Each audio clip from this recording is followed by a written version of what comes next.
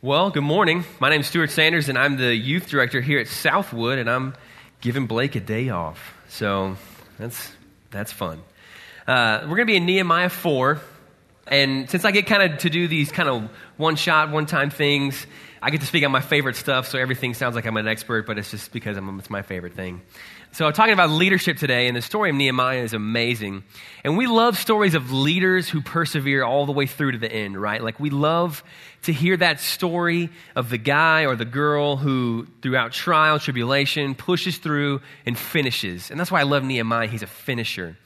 And along that thread, when I was a kid, we lived here in town. My dad would take my brother and I on bike rides. And we used to live right down off of South College, right where the College Station Bryan line is, and we'd bike into campus, and we'd bike all around, get all hot and sweaty, and come to the Memorial Student Center, where we'd stop and have a Coke, and my dad buy us one out of the machine, and we'd go in there, and in the front hallway of the MSC, if you've ever been in there, there's a row honoring all the men who received the Medal of Honor during World War II that graduated from Texas A&M. And before, when I was a kid, now it's this big, awesome, beautiful display that's very, very appropriate. When I was a kid, it was just plaques on the wall. And they were just like that big, had an artist sketching of the guy's face and then a replica of his Medal of Honor and the story of how he earned it. So my dad would take us in and we'd sit down and while we're drinking our Cokes, he'd read the story of these guys and what they did for their country and how they persevered all the way through these hard times and put it all down, live for something bigger than themselves, and it was great. And I think we identify with stories like that. And a modern day story like that is of one of Lieutenant Michael Murphy. Now let me tell you the story of Michael Murphy. You get the story from this book called Lone Survivor, if you've ever heard of it. A guy named Marcus Luttrell, he's actually fourth from the left. This team is a SEAL team, Navy SEAL team, and they're going to go into Afghanistan and extract Al-Qaeda leader, kind of a big dog, like one of the upper level guys, and they're going to extract him out. And they take this team in on Operation Red Wing, and spoiler alert, Marcus Luttrell is the only one who survives. 4 of these guys go in, and he comes out and tells the story. And one of the highlights of his story is about Lieutenant Michael Murphy. Now, when these guys get dropped into Afghanistan, they're about 10,000 feet in the Hindu Kush mountains in Afghanistan, and it's completely unnavigable. It's hard, rough terrain, hardly any wildlife, hardly any growth. Maps are difficult and uncharted. It's very undeveloped. So they're up there and working, trying to find this highland village where they think this guy is. And so they go in and they're trying to find this guy. They take a rest because it's high elevation, it's hard. And when they rest with their backs to a tree so that somebody below them only sees a tree and they can see whoever's coming down over the top of the mountain. So taking this rest and kind of spread out a little bit, communicating back and forth, and they hear this calamity coming over the top of the hill, and they kind of get all roused up, and then they just see a bunch of goats. So it's a bunch of goats coming over the hill, and they kind of like, okay, well, that's not a big deal. But then the goat herders come over the mountain, and it's just 3 guys. And they quickly jump on them, grab them, put them down behind a rock so they can't be seen. And now they have an issue because how it works in Afghanistan is that the Taliban just comes in like the mafia and says, you, villagers, you listen to us and we'll protect you kind of deal. They manipulate them, put their thumb on them. And if they resist, then they continually get pestered. But if they give in, then they have to report back. They have to do all this stuff. And so the SEAL team has no idea where these guys' allegiances are. Clearly they don't speak the language. So they have a problem now. Do we execute these guys, which is what protocol says, or do we let them go and just hope they don't tell? Marcus Luttrell, he's a good old boy from Huntsville. So he's thinking like about his pastor back home at the Baptist church, like he's not going to be happy if I kill these guys. And so he votes no. One of the other guys in the members, he votes yes. The third member, he can't decide. And so it comes down to Michael Murphy. And he's the leader of this specific mission. And the way Navy SEALs work is they rotate leadership. There's no like one guy always the leader. He's the leader. So he's the tiebreaker. And he goes with his conscience and he says, we're going to let these guys go. We can't just executing them, even though we have the book says to do it. Nobody was going to know about it, but it's going to be between me and these guys. Like he just couldn't do it, so we let them go. So they go on their way. They take their goats back to wherever they were going, and the SEAL team continues to move through the Afghan wilderness. And lo and behold, several minutes later, come charging over the top of the mountain are Taliban warriors. And they come roaring over the top, 50 to 100 of them. There's really no way for us to totally know because they're all getting shot at, and Marcus Luttrell's the only one who survived, and he gets shot. So the number is definitely more than 4. So they're coming on the mountain, and so this firefight ensues, and the way that Luttrell describes it, they're continually falling down the mountain. So they shoot, lose their footing, take a couple, and they fall down the mountain like 30, 40 feet, and they continually are just tumbling down as this fight continues on. And one of the guys, he gets shot pretty quickly, pretty badly. They're carrying him. Another guy, everybody's getting wounded and all that stuff. And then at one point, one guy they know is confirmed dead. The other guy's wounded pretty bad, and he's the radio guy. Luttrell has a bullet hole in his leg, and Michael Murphy has nothing gone wrong yet. The radio guy, though, is down. So Michael Murphy has a decision. Well, I'm going to have to pick this up and radio this, but there's no signal where they are. They're in such deep cover. They got under rocks and bush and all that stuff that they're hiding. They can't get a signal out. So he's got 2 choices. We either stay here and try to slug it out against unbeatable odds, and they know the terrain. They can move in this stuff. This is their home territory. Or I go out and radio for help. So he picks up the radio guy's radio and goes right out into the open, into the fray of the battle where it's thickest, and makes the call. And as he's making the call, he takes a bullet through the back, drops the radio. Luttrell's watching all of this stuff happen from cover because he can't really move well. He's got a wounded leg. He sees him drop the radio, pick it back up after being shot through, and continue to make the call. GPS locations, how many insurgents there are, what's the landing area look like, because they're going to have an airstrike come help him. Continues to make the call. Throughout the call, takes several more shots that kind of clip him, and then he comes back into the cover and eventually dies from those wounds. And Marcus Luttrell, the rest of the story goes on. He escapes, he crawls through, and this kind village takes him in, and then he gets rescued. But Marcus Luttrell doesn't get rescued if Michael Murphy never makes that call. So Michael Murphy knows, I'm the leader. I'm the one on the hook for this. These are my men. This is my mission. I've got to be the one to step in to where the fight is the thickest. I have to be willing to do that. And he was. And we love that kind of heroic bravery as leaders. And then they've named a ship after him. They've named so many things after this guy. He received the Medal of Honor, obviously. And we love that stuff. And now while we may and probably will never be in that kind of situation where we're taking literal gunfire, the scriptures are not shy in telling us that we will take fire from the enemy. Now, when that happens, do we fold it up and try to do what we think might be best?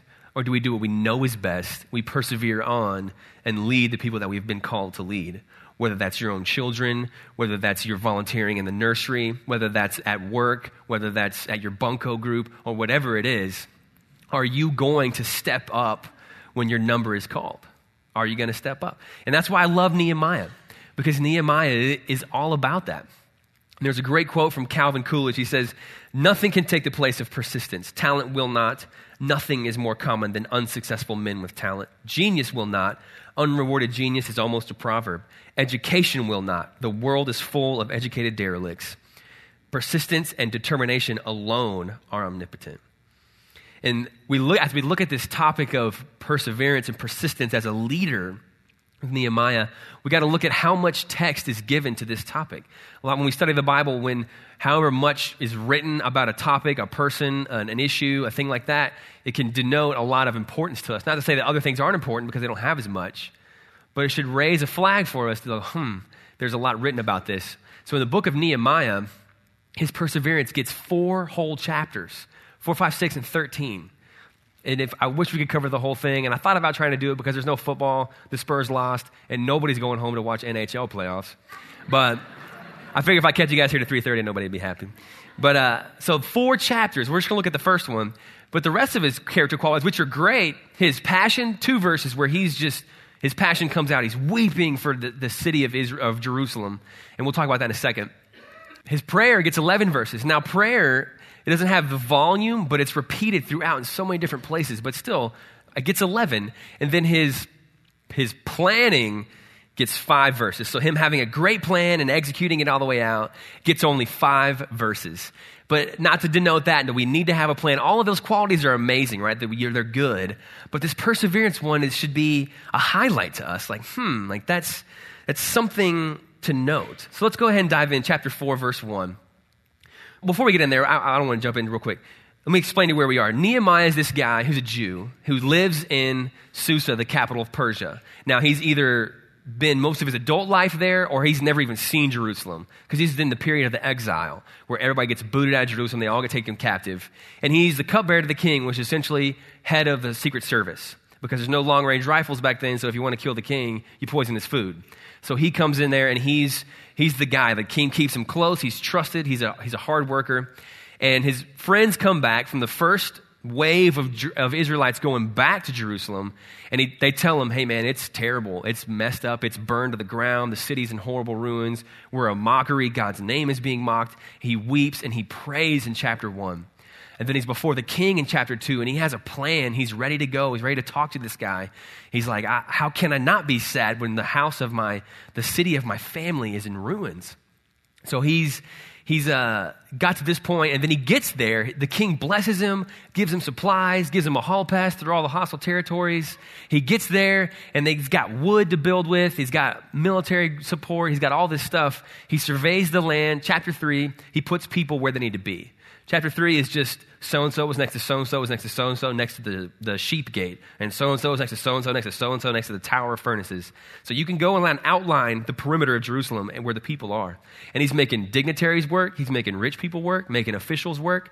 And he's putting them to work in front of their houses because he realizes you're going to make sure the wall is strong right outside your door.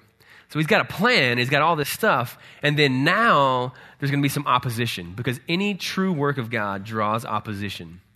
And we're going to see what it looks like in verse 1, starting in verse 1. Now it came about that when Sanballat heard that we were rebuilding the wall, he became furious and very angry and mocked the Jews.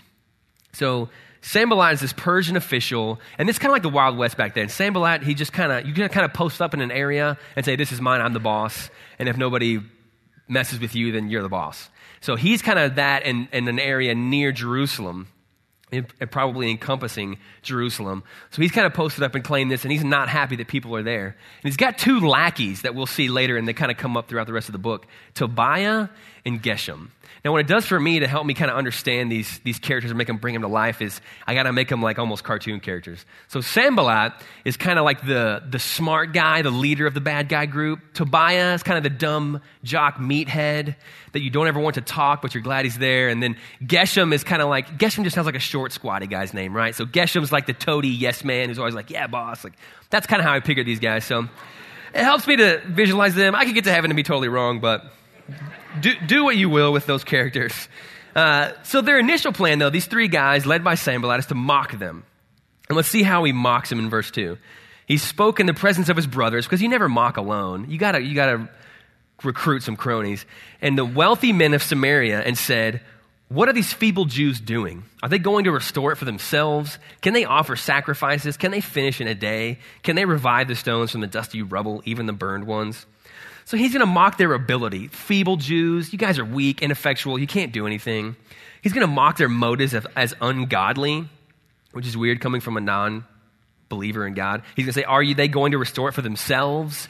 So like, are you just doing it for your own pride and for your own stuff? And then the third thing is, can they offer sacrifices? They're just throwing up a Hail Mary. This is just a wing and a prayer. Like they're never going to get this done. And then he mocks their intelligence, saying, can they finish in a day? Like they really think that they've thought this through and they're going to be able to build this wall. And then lastly, he says it's too tough for them. Can they revive the stones from the dusty rubble, even the burned ones? This place is so burned down. It's so broken up. It's so terrible that they'll never be able to do it. And the reason the wall is such a big deal that we're even talking about it is because the wall is a signifier of the strength of your city. If your wall is weak and torn down, then you don't look good. You don't look well. And if your city is the city of God, then that speaks poorly of your God, that his town is just a dump heap. And so this is a big deal. And they're like saying, it's so burned, it's so terrible, they'll never be able to do it. And then we're going to see Tobiah chimes in. This is why I think he's the dumb meathead. We'll see his genius cut down. In verse 3, he says, now Tobiah the Ammonite was near him, and he said, even what they are building, if a fox should jump on it, he would break down their stone wall. And you're like, okay, Tobiah, thanks for chiming that in. But if a fox jumps on it, it's going to fall down. Like, you got us, good one. Like, you can hear Sanballat being like, shut up, man, you're making us look stupid. Like, you're here to be the muscle, not the brains. So they get this mocking, and they've gathered the surrounding people to make fun of them. And what does Nehemiah, how does he respond? We're going to see kind of how he takes and handles this criticism. And the first thing that I love about his response is that he doesn't respond. He's silent towards them. He doesn't respond back to them. Because if he does, if he's like, oh yeah, I bet if a fox jumped on you, you would fall down. Like, it would look stupid, right? Like you're just down there in the muck with them. And that's true across the board for leaders or people who, when you're mocked, you mock back. That just looks so bad, right? Imagine, what if Jesus is mocking back on the cross? Like, that's just a gut-wrenching thing to try to imagine, that Jesus would, oh gosh, it's just horrible to think about, right? Like, it would like almost ruin everything else after that. So Nehemiah, he's above that. He's not going to mock back. What he is going to do is he's going to pray in verse 4 and 5. Hear, O God, how we are despised. Return their reproach on their own heads and give them up for plunder in a land of captivity. Do not forgive their iniquity, and let not their sin be blotted out before thee, for they have demoralized the builders. So Nehemiah, you kind of sound like, oh, whoa, like it's a little tough prayer, like, hey, God, punish them. And you kind of think that sounds worse than reviling back. But let's think about this. When we pray to God and we sing praises to God, we're just telling God things about his characteristics that he obviously already knows. And we don't have to tell God that you are holy when we sing songs in order for him to go, oh yeah, I am holy. I'll act holy. He's already doing that.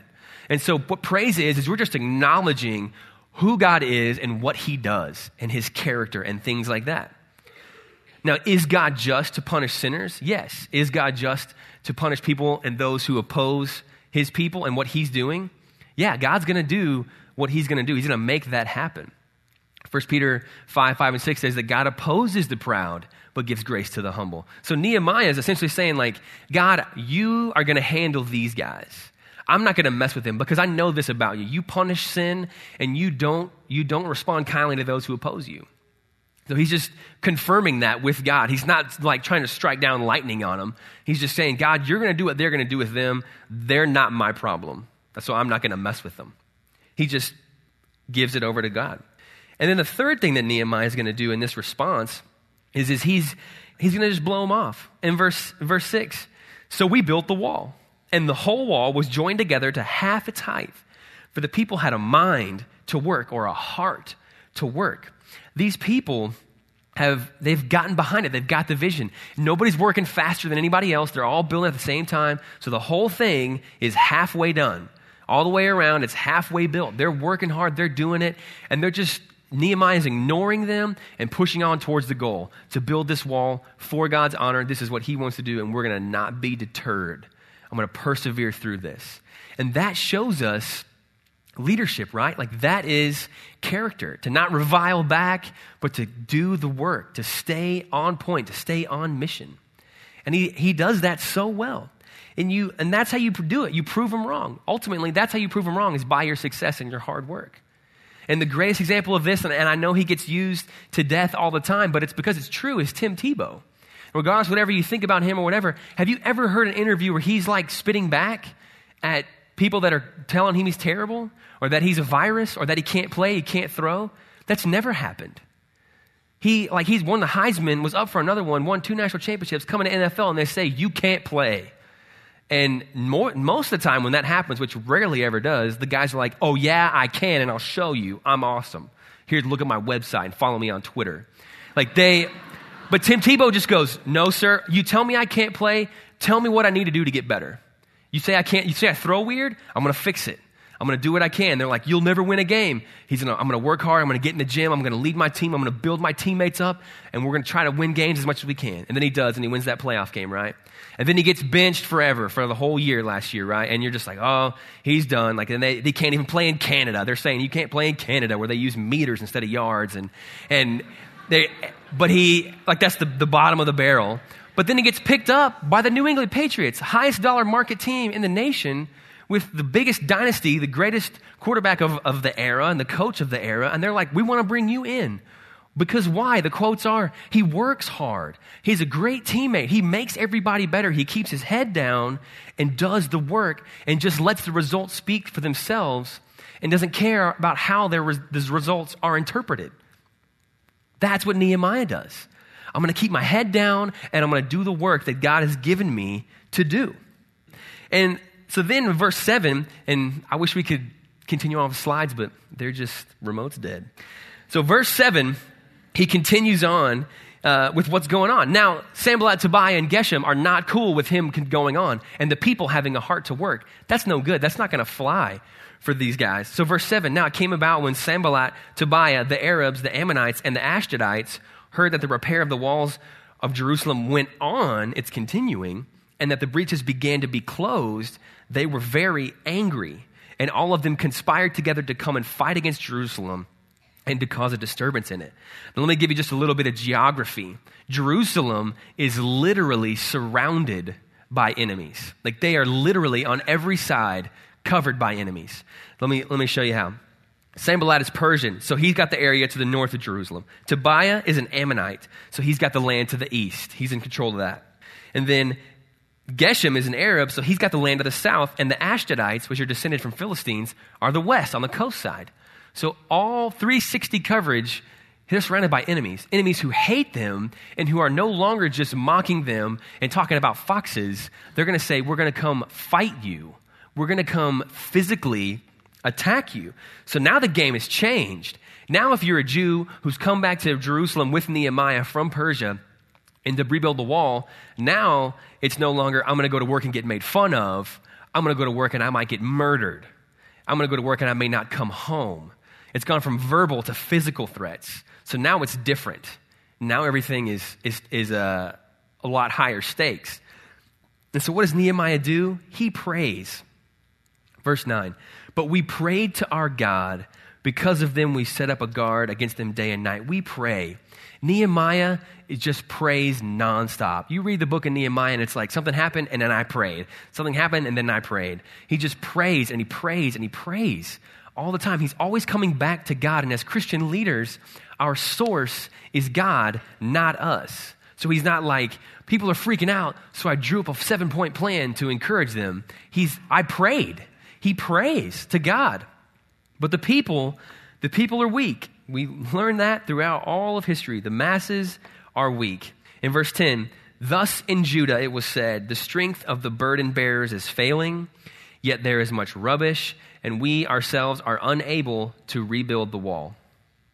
We ourselves are unable to rebuild the wall. So they're starting to punt. Like they're like, we can't do it. And like, you've already built it halfway up, and now you're deciding, we can't do it. We're unable to do it. They're quitting.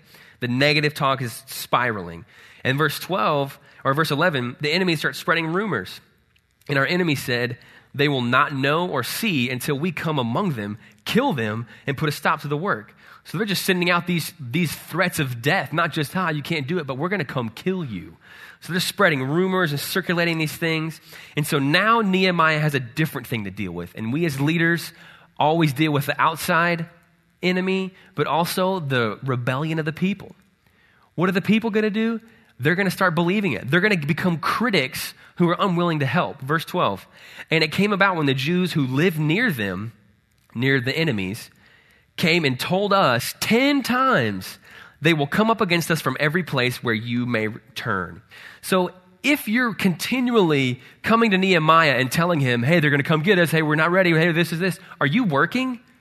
No. They're not working. They've quit doing the work, and now they're just criticizing the leader. Hey, fix this. Hey, fix that. Hey, they're going to come from over here. They might come from over there. And they're not doing the work. They're armchair quarterbacks. We can't stand that people that are like that. That you're trying to accomplish something, you're in the thick of it, and people want to complain. They want to tell you what you're doing wrong, but they don't want to help. They don't want to roll their sleeves up and get in it with you. That's so frustrating, right? The highlight experience of that in my brain is in high school, I played football and I played quarterback, and everybody on the field feels like they have the place to correct the quarterback. Just like every single one of you feel like you know more football than Coach Sumlin. Because you're at home like, he should have ran this play, he should have ran that play, and we're all geniuses. We're smarter than Slocum, we're smarter than Franchoni, and we're smarter than Sherman, and As soon as someone loses the game, we'll be smarter than him. But everybody on the field would always be like, do that better, do this. And so I would roll out to the right, throw it into the dirt. It would skip to the receiver. And the coach would be like, hey, Sanders, from way over the field. You need to throw that one a little higher. I'm like, great, coach.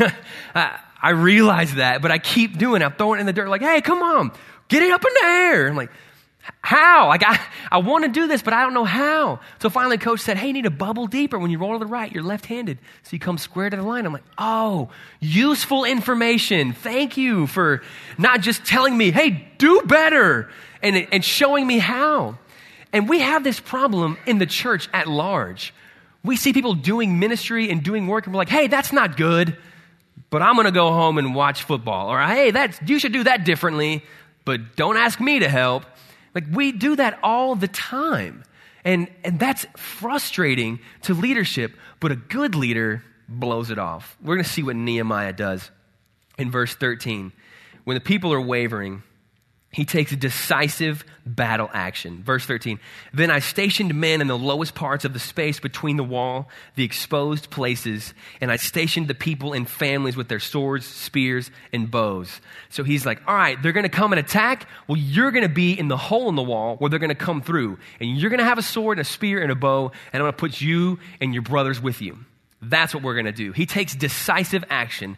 He doesn't go, oh, we're doing it wrong, let's just quit, or oh, let's try this program instead of that program because you guys don't like that one. He says, no, you go do it. You're going to get into this game. I'm going to step in and motivate you and bring you to this table. You're going to come to this fight. He doesn't cower when he's under trial. He steps in and he does it. And he takes this decisive action. He's not just leaning on a shovel, praying for God to fix everything. He's doing something. He ignores these armchair quarterbacks, and he has courage when it counts. Because at that point, it sounds pretty bad, and he could have folded it up and been like, we tried the best. I'm going to go back to my sweet job in this pagan capital and see you later. But he stays. He has courage when it counts. In the day of trouble, he is not slack. So all that prep, all that prayer, all that stuff that he's done would have been worthless if at this point he folds up. But he doesn't. And that happens all the time, right? We see all these people with great talent, great ambition, great goals. Something happens and they're like, oh, God doesn't want it to happen because it's hard. And they quit. I had the greatest moment in my mind of this ever happening to me is when I was on Navigator staff at Texas A&M, I was taking this guy out to share the gospel. His name was Ibukun Oni. He's not from Texas. His parents are from Nigeria. And he wanted to come and he wanted to learn how to share the gospel. And so I'm like, great, Ibukun. And he's sharing it with me and I'm getting practice with me. And then, all right, hey, come with me and I'll show you how to do it. And you can kind of watch what it's like when we just cold turkey go up to somebody. And so it comes his day where I'm like, all right, Ibukun, you're going. You pick a guy. You walk around and the key things to pick, somebody not on their phone, somebody not with headphones in, and not somebody with giant sunglasses because they can pretend they didn't see you. So he goes and he finds a guy and he picks this guy and it's like, oh great, a guy with a ponytail, they're always nice. So he picks this guy and he's talking to him and Ibukun's kind of going through his prep stuff like, hey, how's it going? My name's Ibukun. And they're like, what? Ibukun, it's a weird name. And he has to explain that. And so we start talking to this guy and it comes down to Ibukun's got to say it. Hey, I got an illustration that can explain the gospel. And so the guy's like, oh, that'd be a waste of time on me. And Ibukun kind of freezes up because we didn't practice that. And he's like, and so I kind of like, all right, time to step in here and help Ibukun out. And I'm like, well, why would that be a waste of time? And come to find out, he's a biology grad student working on his PhD, scientist, evolution, atheist, all the stuff. And he's like, that'd be a waste of time. I don't believe any of that. I only believe in stuff that I can see and measure and feel and calculate and all that. And I'm like, oh, okay, great. And so I'm realizing we're not going to get a long way with this guy. Like, this takes a relationship with this kind of guy. But I want Ibukun to see the inconsistencies. So I bring up stuff about mutations and like, how come we've never seen a positive one? It always kills the animal. But yet all of evolution stands on that fact. And he goes, well, that's that faith you were talking about earlier. And I was like, oh, bingo, there's our contradiction. I wanted Ibukun to see that. So now we're like, all right, great. Have a great day. We'll see you later. But before I can even get to that, he says, all right, I got to go. But if I don't believe any of this, am I going to go to hell? And I was like, well, me being, let's not be confrontational and be a jerk. I'm like, well, all of us are destined for hell, but Jesus stepped in and paid that price. He paid a price that we couldn't pay, so we have a credit out there that we can charge to our account, and then therefore we are squared up with God. We are just with God. He declares us righteous. even though we can't earn it. And he goes, yeah, whatever, whatever, all that stuff. If I get in my car, I drive home, and I die, according to you, am I going to hell? And that was a point where you're like, oh, he's totally backed me into a corner here. And so I got a choice now. Like, do I soft pedal the gospel and then explain to Ibukun somehow that was the right thing to do and that I wasn't lying and that wasn't me being a coward? Or do I just got to tell him straight up? And I was like, yeah, man, that's what the Bible says. That's going to happen to you. And he goes, all right, see you later. And kind of storms off, and he got to go home and be mad about another Christian making him mad, and he could put it in the category of stuff that makes him mad. And so he left in doing that, but that was the point where it's like, if I've done all this practice, I've done all this training, I'm training another guy, and when the rubber meets the road, the most uncomfortable thing that could possibly happen happens. If I don't follow through, then I might as well have not memorized those verses. I might as well have not practiced on somebody who was already a Christian, and this is all worthless. And so Nehemiah's in the same spot. If I don't do this, if I don't persevere through this, then all of it was a waste. All of it was a waste. And we as leaders, we're called to persevere and push through this. And he does. The people are faltering. And verse 14, this is the great moment. This is the rip your shirt off and paint your face blue moment, where he says in verse 14, when I saw their fear, I rose and spoke to the nobles, the officials, and the rest of the people. Do not be afraid of them. Remember the Lord who is great and awesome, and fight for your brothers, your sons, your daughters, your wives, and your houses. This is the moment in every movie that we always love when you start either crying or just jump up and scream, because he's riding up and down on a horse in front of the men and encouraging them, or he's telling them to circle up and make your shields like a turtle shell so we can survive this thing. And that's the moment we all live for. And he had already done one of these, and he's doing another one. He stands up and addresses the people, and he turns them to who? To God. He says, don't fear them, and remember God, who is great and awesome. Because as leaders, it's not on us. My plan, remember my plan. Remember how I schmoozed the king and he gave us all that stuff. Remember how we have a little bit of the Persian army here with us. He doesn't say any of that. And he says, remember God. Remember God. He drives the people to God. And then what does he say? And fight for your brothers, your sons, your daughters, your wives, and your houses. He's thinking others. So the leader drives people to God and to others. He doesn't say, hey, fight for God because you're individually and uniquely talented and God loves every single one of you. He's like, no, you fight for God because of who he is and because of the people around you. That's why we do this. That's why. So they can continue on. That's why Lieutenant Michael Murphy jumped out in the fray, because the importance is freedom continuing on. And if I don't do this, then that could stop freedom continuing on for everybody else in America, generation after generation. And Nehemiah says the same thing, and we think spiritually generation. If I don't do this, if I don't step into the fray right now, what spiritual generations are coming after me? Is it going to die with me, or am I living for something bigger than myself? The people that come after me, because God's name has got to be heralded when I'm gone, not just while I'm around. And that's Nehemiah's motivation for these people. What is your life even worth if everything you've done dies with you? So then he steps in and he does take a battle plan. It's game time. He's got to do something. And so he's not just praying, hey, God, fix everything, but hey, I trust you, but I know I have a role to do also. So in verse 15, it says, and it happened when our enemies heard that it was known to us and that God had frustrated their plan, then all of us returned to the wall, each one to his work. So God steps in and he blesses Nehemiah's perseverance. He frustrates their plans. So for that time, they're not coming. God stepped in and made it happen. And we serve a supernatural God who can do that kind of stuff. So he steps in and God blesses it. But Nehemiah, he's still an active leader and he's going to step in and do things. Verse 16, and it came about from that day on that half of my servants carried on the work while half of them held spears, the shields, the bows, and the breastplates. And the captains were behind the whole house of Judah. So he's got guys dedicated just to service, just to security. And then continuing on, verse 17, those who were rebuilding the wall and those who carried burdens took their load with one hand doing the work and the other holding a weapon. He's got guys on the wall like, hey, you're spreading mortar. You got your trowel that holds the concrete paste and you're spreading that, but you also got a sword. You're in the fight. You're building what God wants to be built up, and you're fighting off what those who are opposing what God is doing. So he enlists these men, these families, and he gets them going.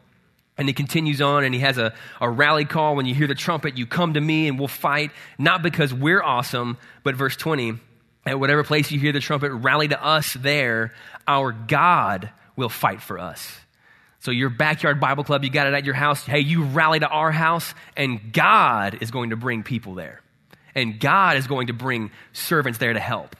That's what he's going to do. Not us and our games and our squirt guns, but God.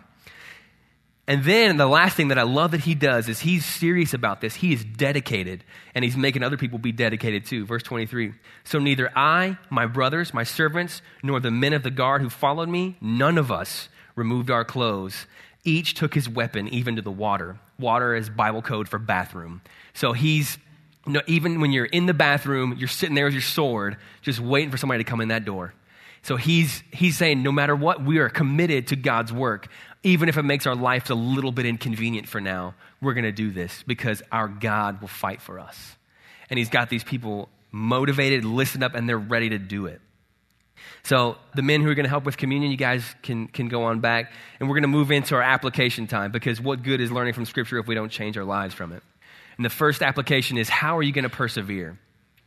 We don't often think about that. We hear these great stories. Nehemiah has this great moment, but the book continues on. He comes back in chapter 13, and everybody has punted on all of the new things they've started. So he's yanking people's beards out and saying, shape up. He finishes all the way to the end, and that's why we love him. He's a finisher.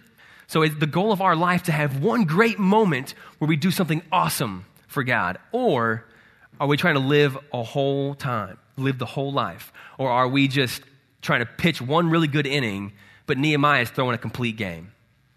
So how are you going to persevere? I would say there's 3 ways to make sure we're persevering. How's your own walk with Christ? Because if we're not meeting with Christ every day, then what are we doing? We have unlimited free access whenever we want to the creator of the universe, and he wants us to. And if we're not meeting with him, then what are we doing? So that's the first one. And the second one is, do you have somebody older or wiser than you that's pouring into you?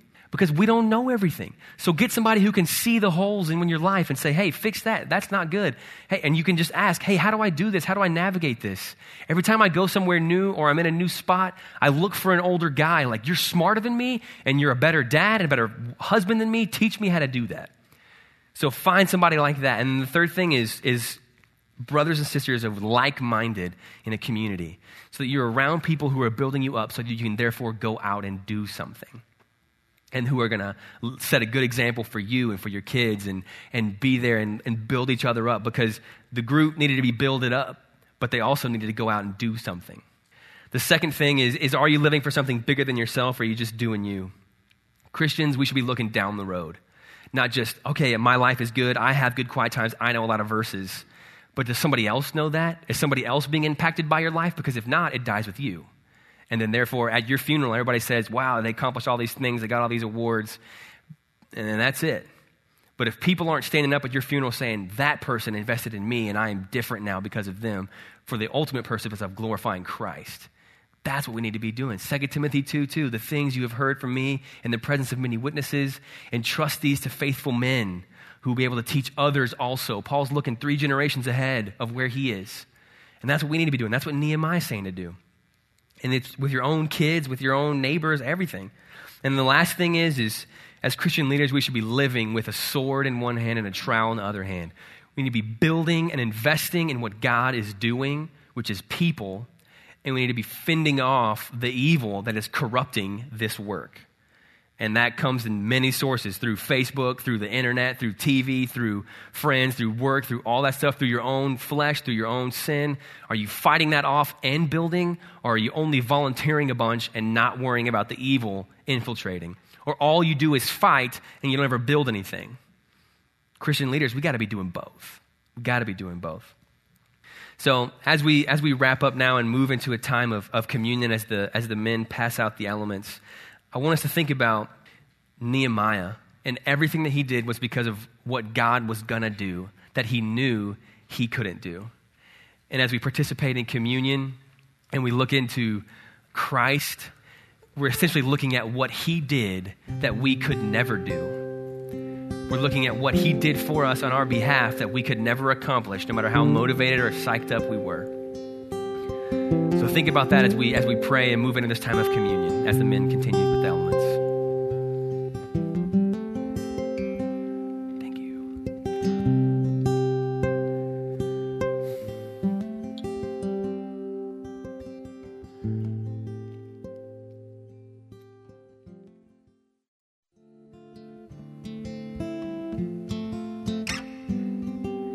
In 1 Corinthians 11, Paul recounts the story of Jesus in the Last Supper. In verse 23, he says, "For I received from the Lord that which I also delivered to you, and that the Lord Jesus, in the night in which he was betrayed, he took the bread, and when he had given thanks, he broke it and said, 'This is my body, which is for you. Do this in remembrance of me.'" Let's take the bread together.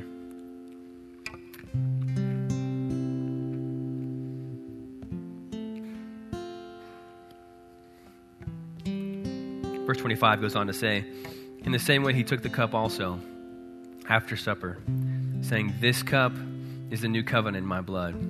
Do this as often as you drink it in remembrance of me.'" Let's take the cup. Verse 26, he wraps it up. "For as often as you eat this bread and drink this cup, you proclaim the Lord's death until he comes." And that's what we're doing. We're proclaiming Jesus boldly in a world that doesn't believe. Let's pray. Lord, we thank you so much for this opportunity to get to hear from your word, and that you give us your word in innumerable translations, and we can read it whenever we want, as often as we want, and we can hear exactly what you want us to hear. What a privilege it is to come before you, God, and we know that we have no access to you but through Jesus. So we are grateful that the bread of his body was broken for us, and that his blood of the covenant was spilled for us. And we're so grateful that you saw fit to do that when we did not deserve it, when we were godless, we were sinners, we were weak, and we were your enemies. So thank you, Lord. I pray that as we go out, living our lives, doing our normal things, that we would live intentionally as leaders, and we would look to persevere, not just peak emotionally, that we would live a life of consistency and persevering, not start well and fizzle, or lead a life that's worthless and realize that only at the end. So Lord, we thank you again for your word. Let us be changed by it. And we pray all these things in Jesus' name. Amen.